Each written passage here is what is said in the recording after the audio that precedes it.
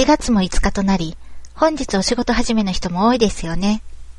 私も先ほど2011年リンク始めとしてログインしてみました。で、非常に恥ずかしい話なんですが、以前から噂には聞いていたけどずっと手を出さずにいたインポートブックマークレットを初めて使用してみました。使ってみてびっくりです。これってすごい。さて今、その機能って何？と思っているあなたのために、スーパーメンバーのぶおさんのありがたいフォーラム投稿記事を転載しておきますね。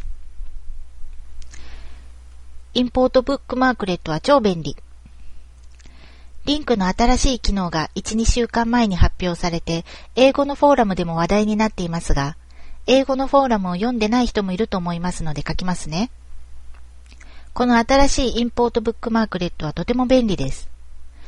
インポートブックマークレットのバナーを自分のブラウザーのお気に入りバー、ブックマークバーに引きずっていってボタンを追加します。リンク内でなくてもインターネットのどこでも気になった記事や部分などがあったらマウスで選択して先ほど追加したインポートブックマークレットをクリックするだけ。例えば CNN のニュースを読んでいて記事の一部分を選択してクリック。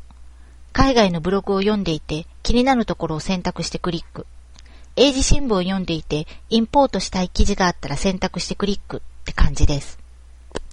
リンクに戻ってレッスンページを見るとインポートブックマークレットをクリックした記事がすべてインポートされてレッスンページで使えるようになっているはずです。